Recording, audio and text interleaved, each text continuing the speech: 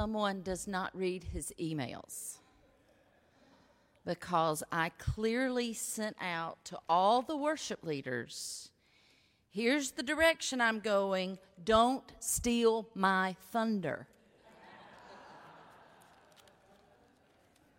Ugh.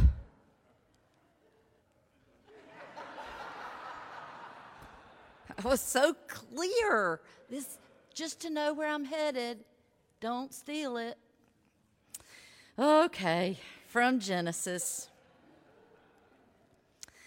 Then God said to Noah and to his sons with him, "As for me, I'm establishing my covenant with you and your descendants after you, and with every living creature that is with you, the birds, the domestic animals, and every animal of the earth with you, as many as came out of the ark.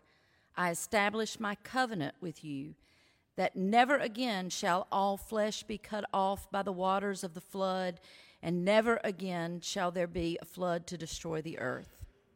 God said, "This is the sign of the covenant that I make between me and you and every living creature that is with you for all future generations. I've set my bow in the clouds, and it shall be a sign of the covenant between me and the earth. When I bring clouds over the earth and the bow is seen in the clouds, I will remember my covenant that is between me and you and every living creature of all flesh, and the waters shall never again become a flood to destroy all flesh. When the bow is in the clouds, I will see it and will remember the everlasting covenant between God and every living creature of all flesh that is on the earth." God said to Noah, "This is the sign of the covenant that I have established between me and all flesh that is on the earth." You have heard the ancient story.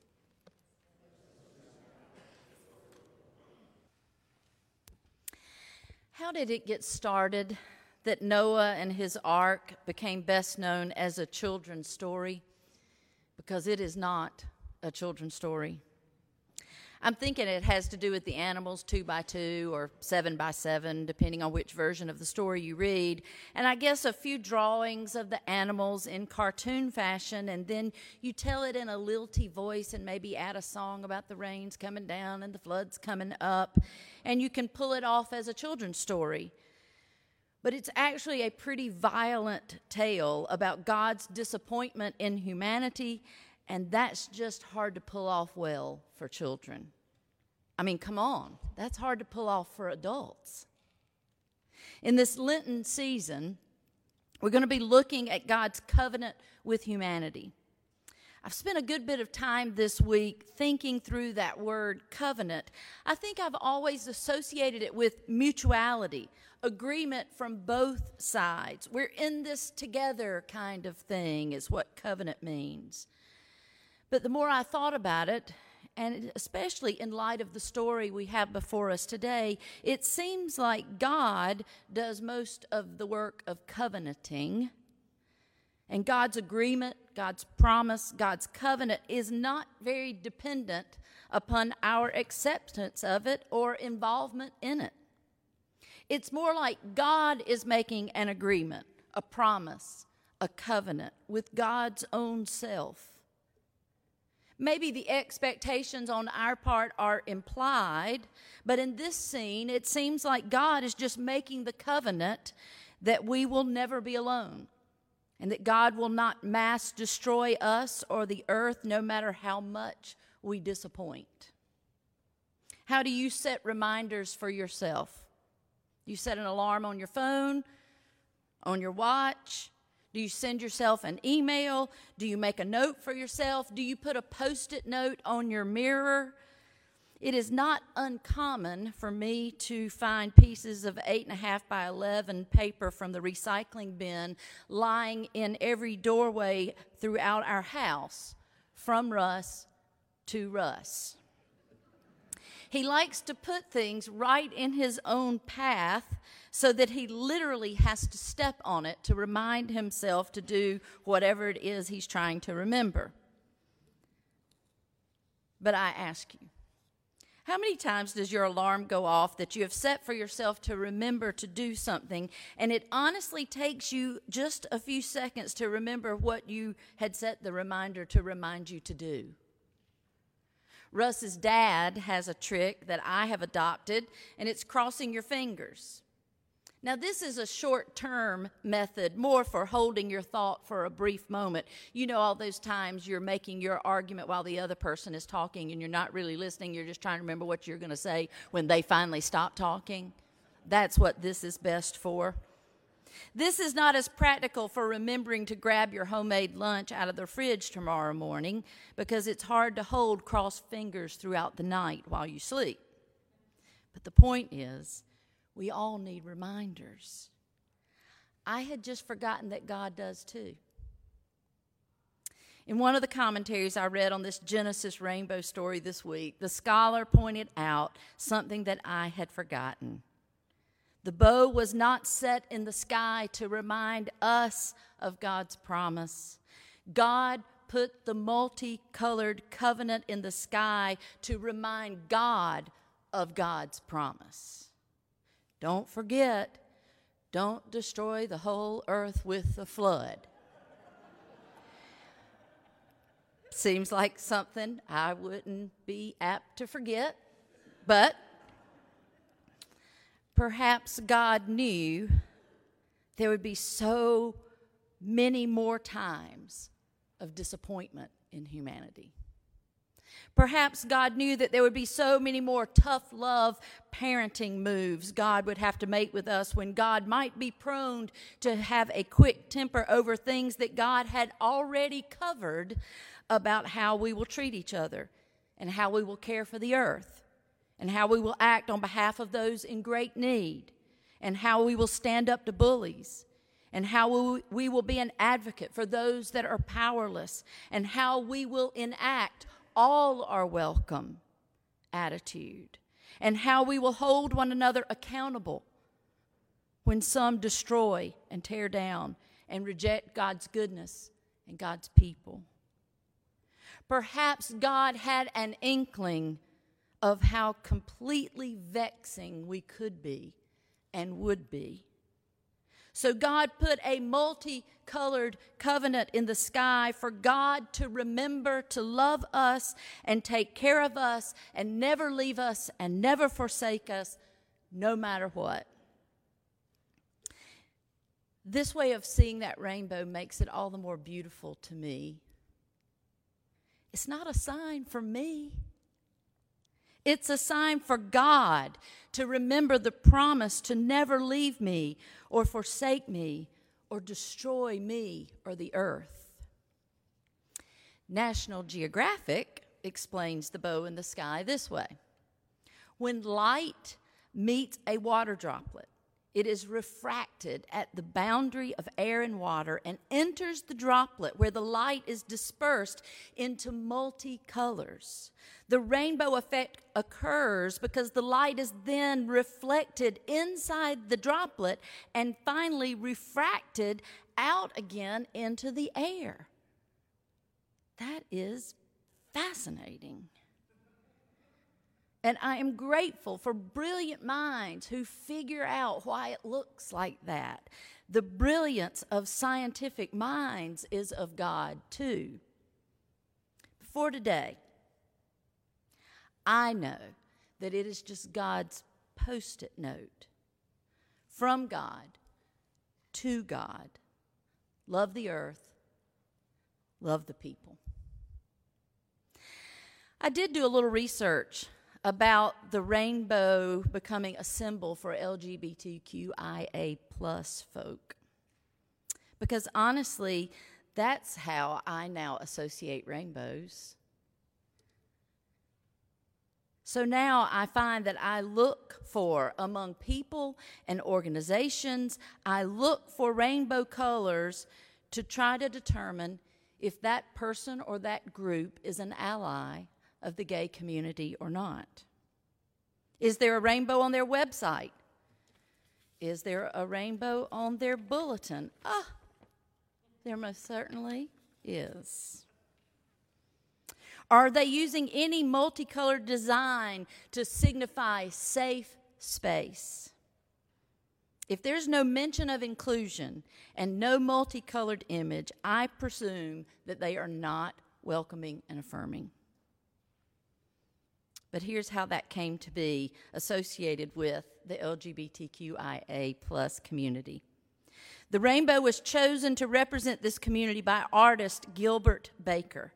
He believed that the rainbow was ideal because it's found in nature and was a beautiful symbol representing inclusivity, diversity, and an all-embracing image of love and friendship. It goes back to 1978 when the artist Gilbert Baker, an openly gay man and a drag queen, designed the first rainbow flag. He later revealed that he was urged by Harvey Milk, one of the first openly gay elected officials in the U.S., to create a symbol for pride for the gay community. Now, I have no idea if this artist in the late 70s understood the significance of God creating the rainbow as a reminder to love and not destroy. But in light of that biblical perspective, it seems like to me a perfect sign for any marginalized community, a reminder to love and not destroy. A multicolored covenant of acceptance, affirmation, welcome, inclusion. We're all looking for signs for that, aren't we? We're looking for signs for everything. Sometimes we say it in ways that it sounds more superstitious or a little bit of magic thrown in, but we do want some sign, some evidence, some pointer that we are headed in the right direction. And we turn to God and we say, give us a sign. I love that the rainbow is a sign for God's own self to remember something as important as do not destroy them. Maybe, just maybe, God is looking for a sign from us. The New Testament scripture that is part of our lectionary text for today, the references are to the baptism of Jesus. Water, especially baptismal water, has become a sign of God's presence because it was in that moment that God descended upon Jesus, and in that moment, everyone was aware, as if a voice from heaven had boomed down in their very best Mike Hamrick-esque voice. This is my son, in whom I am well pleased. Aren't those the words we all long to hear?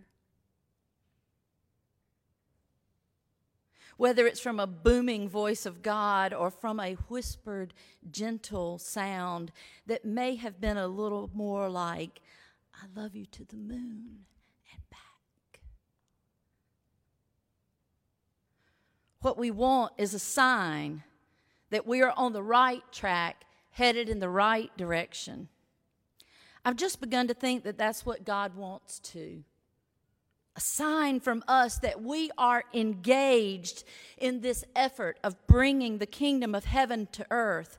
How would God recognize that we are in a covenant relationship with God? How could God know and see that we are active and engaged in making the world good and kind and loving and giving? I think God must be looking for a sign every bit as much as we are looking for a sign from God. God is looking for a sign from us that we are participating in covenant.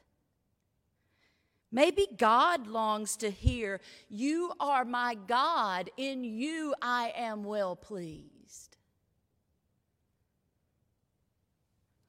Do you ever say to God the very thing you're longing to hear from God? The very moment God created us is the sign that God didn't want to be in the work alone. The fact that we are here and powerful beyond measure is a sign that God wants us and loves us and needs us to be co-creators in bringing clean water and fresh air for healthy living, and food to the hungry and shelter to those without a roof above their heads. I wish I had the creative genius of God to create something as beautiful as a multicolored covenant bow in the sky to remind me that I will not give up on the world and that I won't participate in destroying it or any of its inhabitants. A reminder to myself that I will not become so cynical or jaded or glass half empty or so sarcastic or so despairing or so angry or so fearful that I lose energy or capacity to do my part and hold up my end of the covenant of living into and out of being a beloved child of God. Maybe I will spend this Lenten journey coming up with something that can be a sign or a symbol to remind myself that God is counting on me to bring about God's goodness and enact God's mercy and be God's hand and feet and voice and heart in this world that is simultaneously beautiful and broken. What if our very lives and the way we went about living them became the sign that God has been looking for? How will I remind myself to do my part? How will I remind myself, don't destroy the earth or the people that live upon it? Russ and I did our normal Saturday morning routine yesterday of heading to our favorite coffee shop with laptops in hand. We sit at the same spot at the bar, and every single Saturday morning, there are two men who sit at the high top table behind us, and they discuss, these are two grown men, they discuss in great detail the video games that they play. For hours. That is what they talk about. It's honestly baffling to me. I cannot help but think that they are just as baffled by us. It's beautiful what makes the world go round, isn't it? We can be baffled by one another and call it God's creative, multicolored genius, that some folks are energized by video game strategies while others write sermons about rainbows and baptisms, all over a common cup of coffee. Anyway, I make my Yeti of Joe at our house because I like it better. But I get their stone ground grits that are seasoned to perfection, which is not easy to do.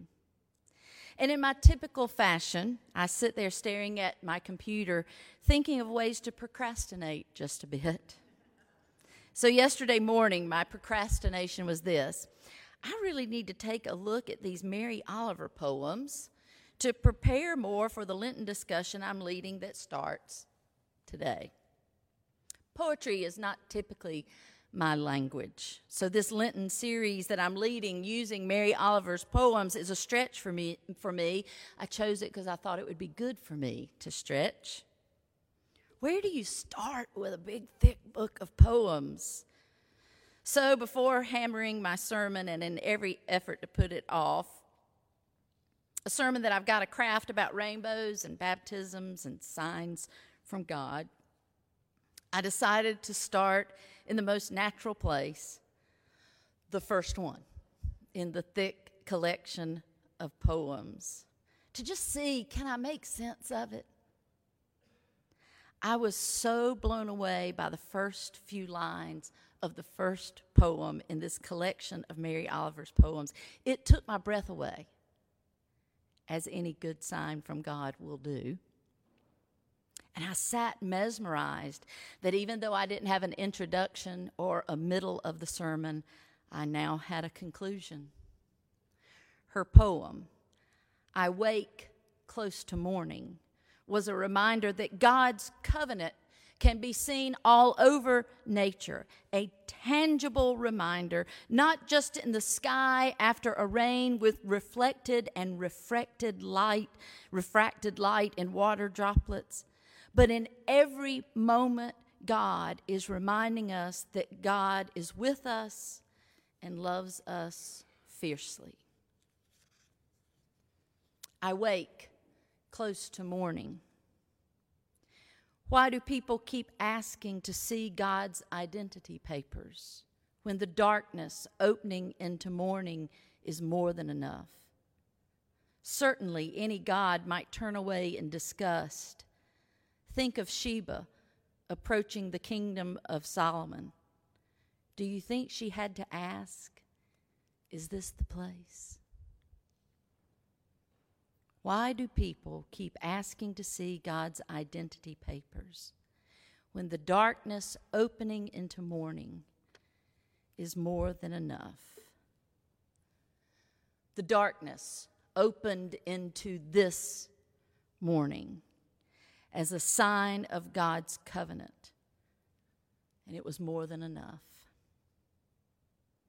Why do we keep asking more from God when God has already given us every good promise and all the signs that we need? Perhaps it is God who is looking for a sign from us. Will we be God's multicolored covenant on earth, right here and right now? May it be so. Amen.